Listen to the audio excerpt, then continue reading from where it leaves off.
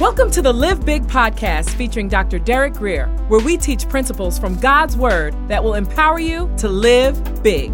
For more information, visit derekgrier.com. Here's Dr. Grier. Verse 1, we're going to begin. And this is a portion of Scripture. It's been years since we looked at it all, but we're going to learn some things. Actually, we're beginning a generosity series tonight. This is part 1. Verse 1, it says, "Again, David gathered all the choice men of Israel, 30,000 in all." So what David did here is he called his 30 divisions of the highest ranking soldiers, the highest ranking politicians and political leaders, and he took them all on a 30-mile journey to the edge, right to the edge of the Philistine territory. The Bible says, "And David arose and went with all the people who were with him from Baal, Judah, to bring up from there the ark." All of this pomp and all this circumstance was for this little tiny 4-foot long, 2-foot high by 2-foot wide little box with 2 angels on top. You see, what had happened was this new king at that, had just established, or just united, if you will, all 12 tribes. And then he established Jerusalem as a new national city. But all of his military and political achievements really would not have meant anything without renewing the nation spiritually. And here's the deal. Success without God is like the center of a donut. Sweet on the outside, but a zero within. Yeah. And we a lot of sweet stuff, but it really doesn't matter and doesn't amount to much unless that middle piece is where it needs to be. And it says he went to bring up from there the ark of God. When the Philistines stole the ark, it was about 40 years ago, some say 30 years earlier. They took it to the city of Ashdod, which was one of the 5 major Philistine cities. And when they brought it there, they put it in the temple of Dagon. There's a whole narrative about that. But when they brought it there, the people broke out into tumors. Now, the Darby translation doesn't call what the people broke out in tumors. He called them actually hemorrhoids. So the nation began to break out into hemorrhoids. So, yeah, I know, that's fun, ain't that? Yeah. And then, when everyone in the city, got hemorrhoids and they ran out of preparation H and all this stuff on shelves. Okay, that's not in the Bible, but something like that happened. So we wanted to test and make sure that this was something that was happening as a result of divine judgment because of the ark. So they moved it to the city of Gath. And then the same thing happened, and preparation else flew off the shelves. And then they took it to the 3rd city, Ekron, and the exact same thing happened. Here's the principle. Wherever we try to keep what we've stolen from God, that area will soon become a pain in our behind. Backside, okay, I guess I can say that. Okay, I'll get this right. Wherever you withhold, it becomes a pain. Then it says, they brought up this ark whose name is called by the name. Now, unlike the movies we saw, Raiders of the Lost Ark and all that, the power of the ark wasn't its beauty, and neither was its size. It was a little tiny ark. Its power came from the presence of the one who lived on it. And when we enter his presence with praise, he enters our situation with power. And again, it wasn't the box, it was who the box belonged to. So David was bringing back the ark of God, whose name is called by the name, the Lord of hosts, who dwells between the cherubim. So these are the children of Israel. They set the ark of God on a new cart. Now, this was the only way the Philistines knew how to transport it. But what we're about to find is the Israelites did the exact same thing, but Moses had been very, very clear in the law. Numbers 4 and 15. Let's dig into Scripture just a little bit. "And when Aaron and his sons had finished covering the sanctuary and all the furnishings of the sanctuary, the Ark of the Covenant, the lampstand, and all the altars there, when the camp is set to go, when the camp moves, and the camp would move from place to place, it was portable at this time. Then the sons of Korah, who were the called out, they were special Levites, if you will, shall come to carry them. This is the table of shewbread, all the different altars, and again, the lampstand and the ark. But watch this. But they shall not touch any holy thing, lest they die. Now, how many of y'all think that's pretty clear? Okay. But here's the deal. The Philistines, when they violated the law of Moses, they didn't have Bibles, neither did they have Levites. So because of that, God was willing to obviously overlook the fact that they put it on a cart. But this is important. We do our best until we know better. But then when we know better, God expects us to do better. And what's amazing about God is he doesn't require perfection. He just requires our best. And when the Philistines did what they did, as wrong as they were, there were certain allowances that God allowed. But we're going to discover in a moment that when the children of Israel, who ought to have known better because they had the book, the consequences are very different. 2 Samuel 6:3. So they, David, set the ark of God on a new cart. Now, at first, this is back to the scripture we were looking at. All of David's decisions up to this time, all the major ones at least, we found in the book of Samuel are punctuated by these words, and David inquired of the Lord. In fact, let's look at this just a little bit, a little Bible study as we dig in here tonight. 1 Samuel 23:2. We're going to go back a little bit.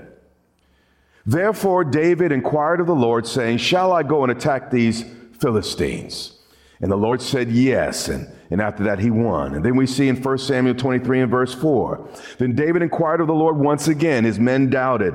And God spoke again. And then he told him that he's going to win by a landslide. Then 1 Samuel 30 verse 8. So David inquired of the Lord. Anyone notice a pattern right now?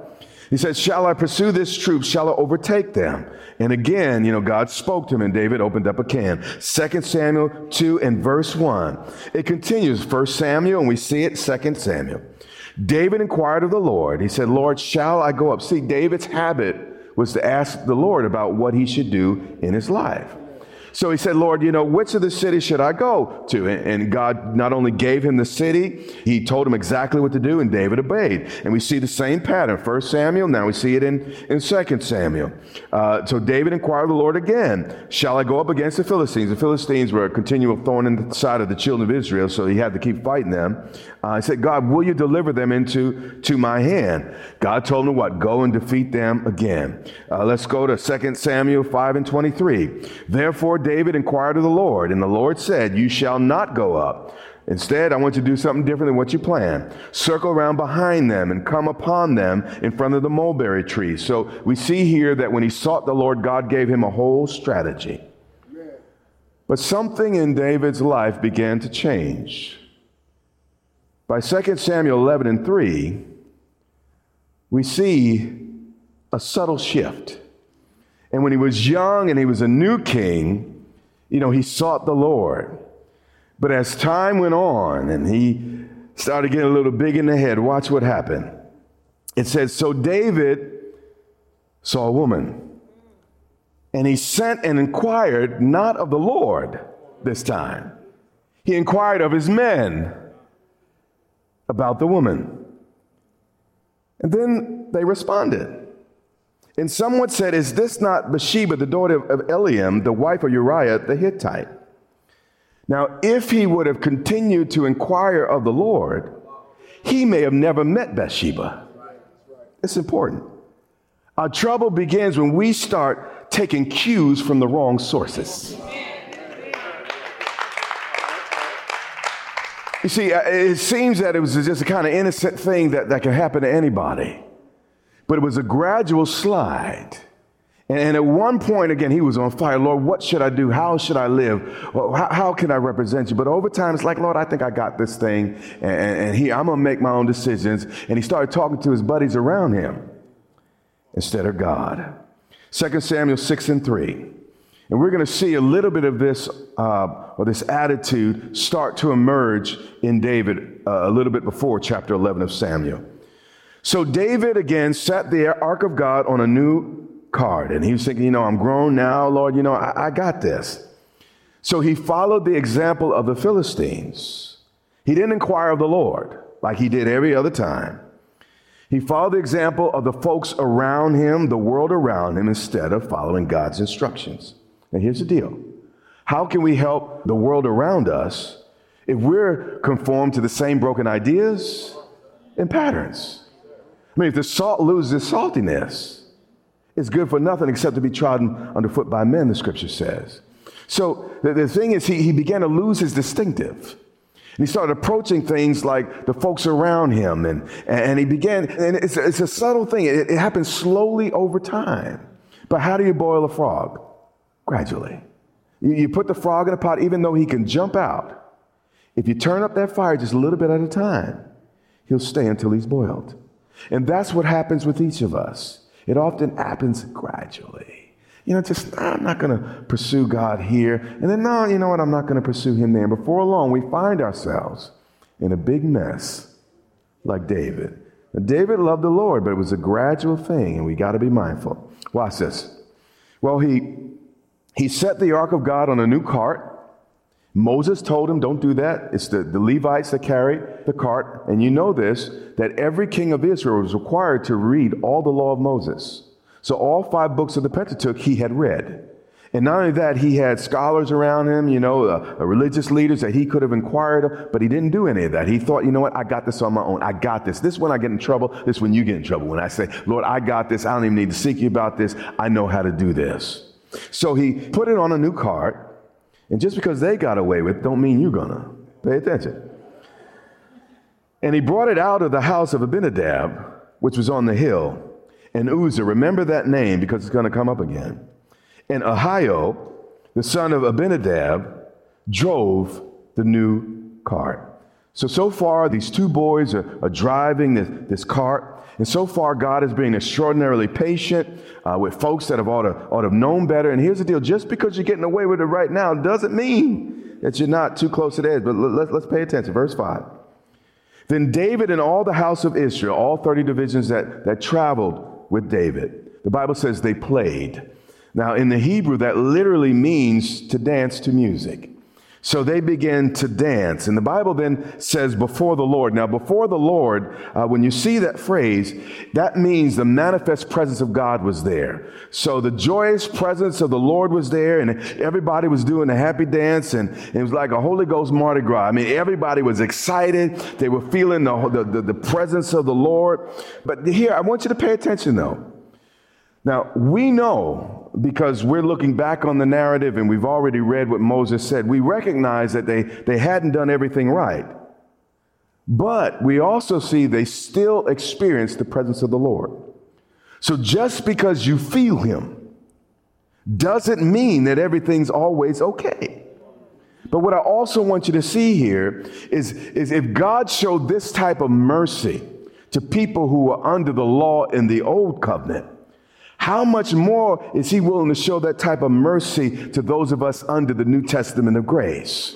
So here's the deal. That God loves us in spite of us. And there's a level of grace, no matter what you're doing, you can lift your hands up to God. And often his presence will manifest and draw you back to him. And we see God doing it. Again, this is under the law. Moses had already spoken from Sinai. They had violated the law. They put the ark on a cart. But the presence of God still manifests. And what I'm trying to say to you, God is not an ogre. He's not looking for an opportunity to strike you. He loves you, and he gives you a little latitude and some grace. And you got to push him before he does what he doesn't want to do.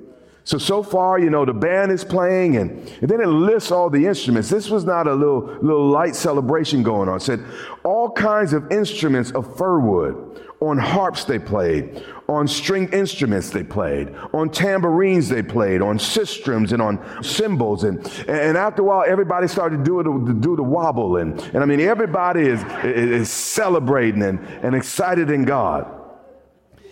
And when they came to Nachon's threshing floor, everything with God so far, his grace was covering it all. But Uzzah put out his hand. Now, actually, in the Old Testament, it said we weren't even to look at it. He put out his hand and touched the ark of God, and didn't just kind of touch it. He took hold of it for the oxen had stumbled. You see, what we establish in our own strength, we're going to have to sustain in our own strength. But we see here that he crossed the line because he thought he needed to save God. How many of you ever felt like you needed to help God, that God somehow needed saving? Psalms 145 and verse 3 says, his greatness no one can fathom. Other translations say it's unsearchable. That's why we have to write a little note to self. Stop helping God. It's deeply insulting to him. God really never calls for your help, only your cooperation. 2 Samuel 6 and 7. Then the anger of the Lord was aroused against Uzzah. You see, here's the thing about playing it too close to the edge. You really don't know that you've gone too far until you fall in. And that's the challenge, but we keep pushing this thing, and sometimes keep pushing this thing. It says he aroused the anger of the Lord, and God struck him there for his error. How many of us have lived in the same type of error where we think God needs our help? You see, God is amazingly approachable. Jesus says, suffer the children to come. Jesus sat with sinners and nobody died. If the Pharisees called him ugly names, he didn't kill not a one. He's incredible amount of grace. God is incredibly approachable. But don't get so familiar that you forget your limits and you forget your place. And the Bible says, and God struck him because he went a little bit too far. And he died there by the ark of God. Now, we look at this, and from a human perspective, we say, well, God, all he was trying to do was help. Why would you be so severe? But God says, you know, and now I can't speak for God, but I think he says in his mind, but his word bears this out. How can you assist me if you reject my directions at the same time? And many of us, we're trying to help God. And it's like, Lord, I'm trying to do this for you, but well, if you're trying to be an asset to me, why don't you do what I say? But we're like, well, Lord, I'll do it my way and you bless it. And God's like, listen, follow my directions and I'll bless it. You know, we were like, Lord, you know what? I'm 20 feet out of God's will. I mean, matter of fact, most of us, we're 100 feet out of God's will. And we're like, Lord, where's your blessing? How come you don't bless me? How come you don't bless me like my neighbor? And God's like, well, why don't you get under the spout where my glory's coming out? Why don't you get in my will where blessing is easy instead of you asking me to bless you over here? And when we do that, we're kind of like we're bossing God around. We're saying, God, under my terms. Lord, I don't owe you nothing. You don't deserve obedience. You don't none of those things, Lord. Just be my genie in the bottle and bless me wherever I am because you know you're my glorified Santa Claus. But that's not the Bible. What we got to do is get to the place of obedience because that's the place of blessing. And it's amazing when we get to the place of obedience, blessing starts getting easy. We start asking for it less. We stop, matter of fact, it says, seek first the kingdom, all these other things will be added. Why? Because when you get to the place of obedience and you line up with God's will, you don't have to ask for half the things. Those things kind of just follow you and show up. But that's why sometimes our lives are so hard, because we're not obeying God's word and we're saying, bless me way over there. And it's hard way over there. And even when you get the blessing, it's hard to keep the blessing, and it's kind of sometimey. So God said, why don't you just stop being so stubborn, get on over here, where you can live under open heaven, you know, the land that flows with milk and honey, you know, where the rain comes regularly, you hear what I'm saying, versus that sporadic stuff out in the desert that you're living under. So again, we see here that God's anger is aroused, and God is a little extreme here. But you say, well, that's the old covenant. This happened in the new covenant too. Remember Ananias and Sapphira? He's the same God. And sometimes man, God is my friend. I love him and I'm for him and I'm so comfortable in his presence, but he's God. And I remember that and I keep that in my mind. And watch this though, and this is where we see David slipping. It's the beginning of his slip, but we see something of his psychological state emerging. And David became angry. He got mad at God because of the Lord's outbreak against Uzzah. You see, what happened here is David kind of started drinking the world's Kool-Aid, and he's no longer inquiring of God, and he starts to only look at things from a human perspective. No, you didn't hear what I said. This is one of the keys to knowing when you start to slip, is when you just start seeing things from your perspective, based on how you feel, how human beings feel. How many of you ever had an argument with somebody else? Okay, yeah. Often the problem in that argument, every now and then you're dealing with a crazy person. You can't, argue with a crazy person. But the majority of the time, the problem was you couldn't see it from their perspective. But once you saw it from their perspective, the whole thing was squashed. And what happens is we become so humanistic and so human. We go on the internet and everybody has a human opinion about things. And then we talk to friends and peers, but no one seems to care enough about God to look at it perhaps from his perspective. And this is what David was gradually doing. He was looking at life only from the human side of things. And he was not inquiring of the Lord. And it was life under the sun. And that's the way he began. It's a subtle thing. Subtle. You are listening to the Live Big broadcast with Dr. Derek Grier.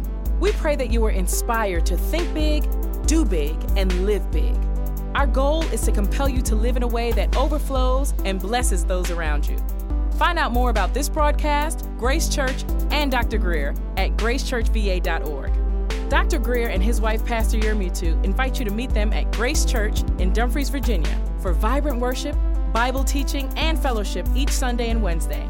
Click gracechurchva.org for service times, directions, and much more. Again, that's gracechurchva.org. This has been Live Big with Dr. Derek Grier. Watch the Live Big broadcast Monday through Friday and every Sunday. Check your local TV listings or visit gracechurchva.org for the broadcast schedule. That's all the time we have, but until next time, remember, you have what it takes in Christ to live big. You have been listening to the Live Big podcast with Dr. Derek Grier. For more information, visit derekgrier.com or follow Dr. Grier on social media.